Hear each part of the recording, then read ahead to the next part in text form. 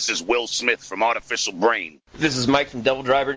This is Adrian Callen from Seven Spires. I'm Corey Hoffing from Crimson Shadows. Hey, this is Paul Mazurkowitz, the drummer from Cannibal Corpse, and you are listening to The Great Metal Debate.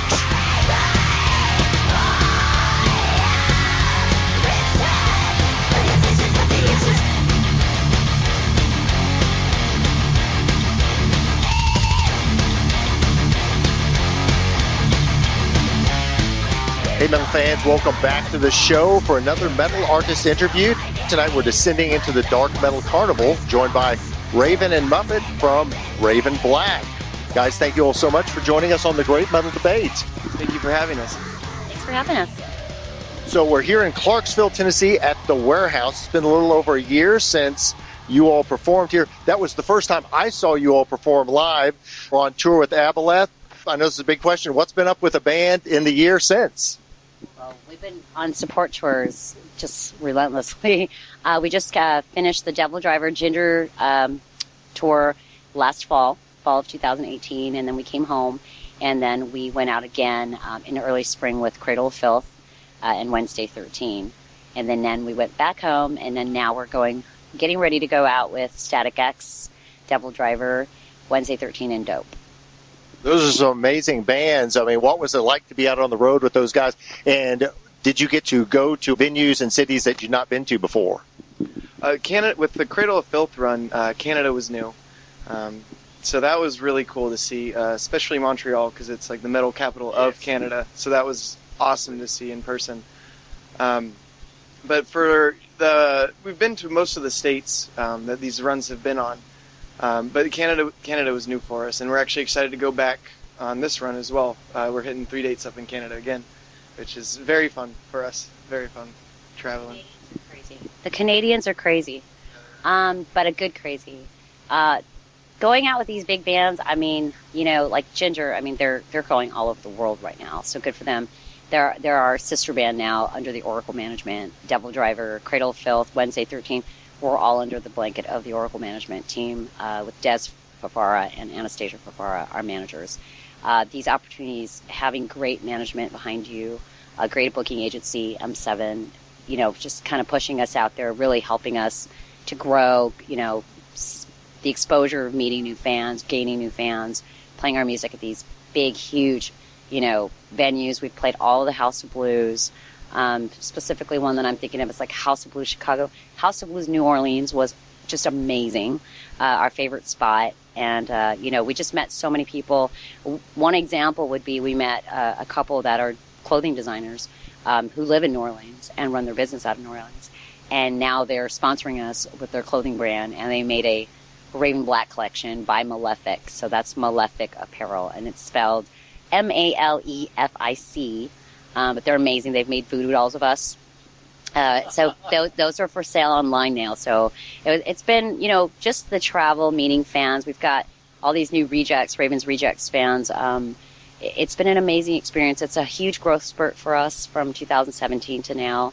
And we're just going to keep continuing, and we're just going to keep going. Well, since this is the first time we've had you on the show, I do want to get a little bit of background from you. First, did either of you grow up in musical households? My mom taught piano, so the cool thing about that was she said I would only, when she was pregnant with me, I'd only ever move when she played piano. So that's how she knew I was going to be a musician, because any other time of the day I'd never react to anything, but then she'd start thumping away and I would move. So that, she definitely instilled that from me from, you know, the very first memories I ever have. And I know Raven's very influenced by her parents as well. So my parents, in the 60s, they played in a band, and this is not the U.S. band, but my mom is from Vietnam, and both my parents played in a band when they were dating, and they were called the Black Crows. And it was very 60s, very Mod Squad, alternative rock, definitely, you know, mimicking back. Probably influences would be like Led Zeppelin, the Beatles, you know, Black Sabbath, that kind of thing. It wasn't quite, there was metal there, but it was definitely a different time and era. So not what we hear today in metal, which is, you know, more suited to what we do. But I was actually named Raven because crow didn't seem like a most feminine enough name, so they named me Raven. But it is my middle name and it's my real name. That's the story. But yeah, my dad played guitar. Both my parents sang. My mom is an amazing singer. She does a lot of folklore, operatic stuff too, which I know that's where my vocals come from, are both my parents. And if you don't mind talking a little bit about influences, like what was it that first got you into the heavier side of music? Well, I get asked this question a lot because people will say, well, you sing, you have a very strong singing voice, why the screaming, you could go do pop, you can go do anything else. Honestly, my answer's always been true and is the same today, is there's a lot of emotional baggage or emotional experiences I've had in my life that will probably eventually surface as we get more popular and of course the music and the comic books come out. There's some fiction there, but there's some reality in that too from our lives.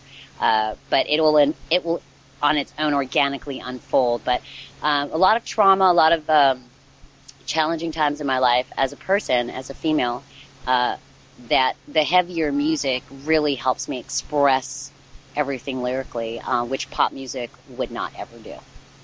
And how about you, Mubin? For me, it was Avenged Sevenfold. The first time I heard them, up until that point, I was listening to a lot of like pop punk, like Blink-182. Like Travis Barker was my first drumming influence, and I always wanted to see if I could get my hands to ever go as fast as he did. And then the first time I heard Reverend with Avenged Sevenfold, I was like, wait a second, your feet can do this too? It blew my mind. I remember listening to City of Evil over and over, just being blown away by the complexity that I've never heard up until that point that the Reverend brought to the table. And I was like, I gotta see more of this genre of music, what metal entails. And then I discovered Joey Jordison,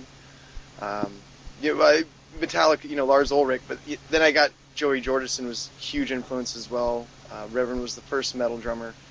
And it just kind of snowballed from there. And anything and everything metal that I could get my hands on, and still to this day, I love listening to new metal.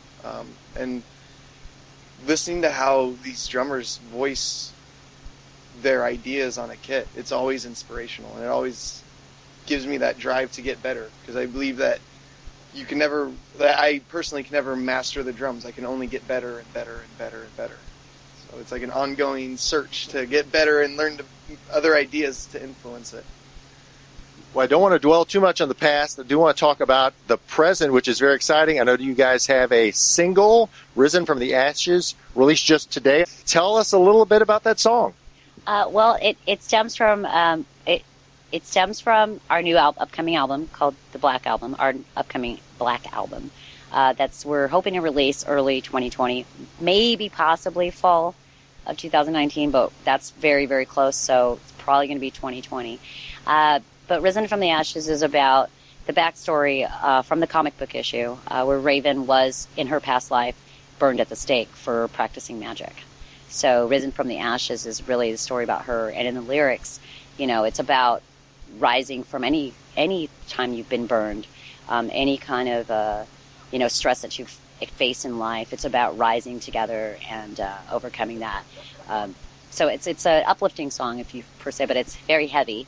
And there's a lot of anger and angst in it, of course. Obviously, she was burned at the stake. So that's kind of tying into our upcoming comic book issue number 2, We Came Across the Darkness. So, our albums are always concept albums, and follows our stories of our lives, our past lives, present, and future. But it is meant to be a very inspiring song. Why we chose it for this release date and this tour is because, obviously, our tribute to Wayne Static. And I'm assuming we're going to hear that one tonight? Yes, you are. Tonight will be our first time playing it live here at Clarksville at the Warehouse. So we're super excited. Very, very excited. And would you say, is this sound maybe representative of the other songs that you have in the hamper, or what's coming down the pike as far as the new songs you're working on? Absolutely. Both Risen from the Ashes, and Carnival are going to be the 2 songs off the new record, like Raven was saying. But they are definitely an insight to how this record's going to sound. And we're very excited on how it's sounded already and where it's going. And we can't wait to get this next record out. So hopefully soon. Well, again, I had a chance to see you guys perform last year, and I was so impressed by the energy on stage and how the crowd fed off that. I mean, as an artist, what's that like? How does that influence your performance, seeing the crowd get into the music and respond to what you're doing on stage? It's the best feeling ever, because when you're seeing people, first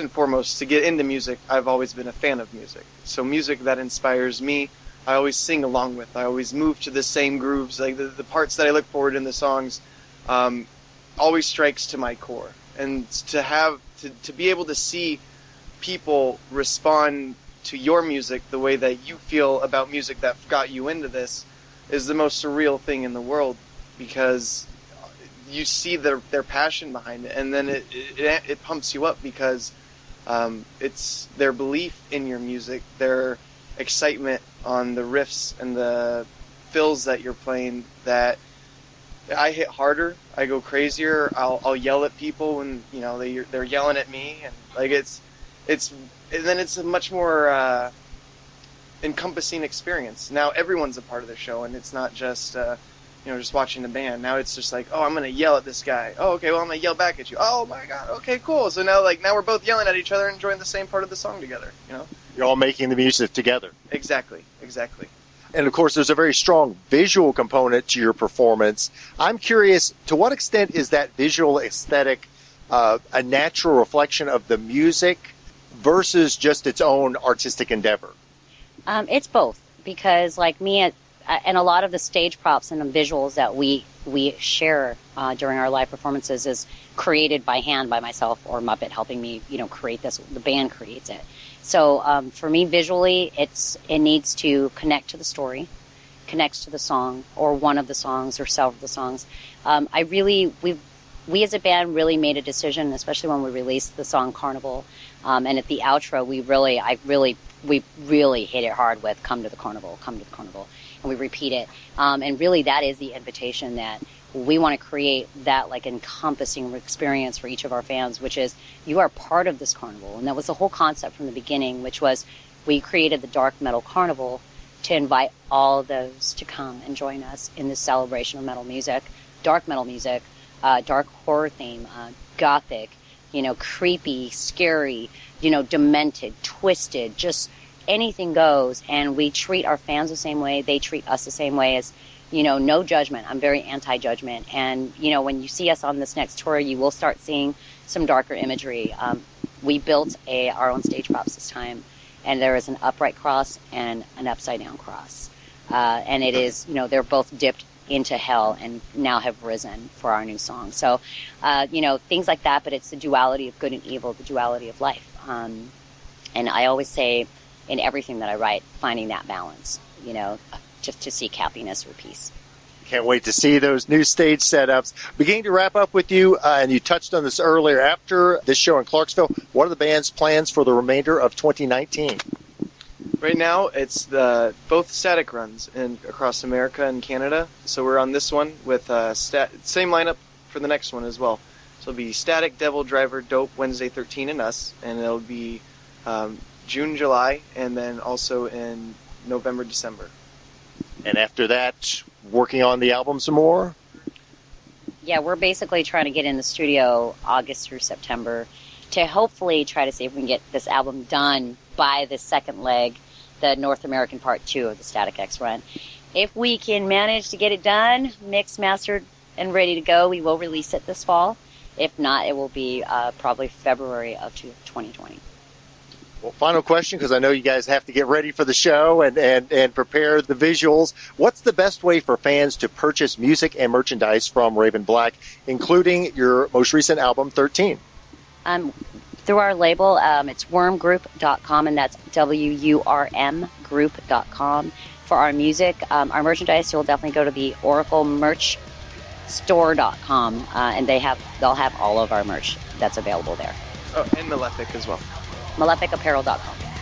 Well, I want to encourage fans to do that, purchase music and merchandise from this band. great guys.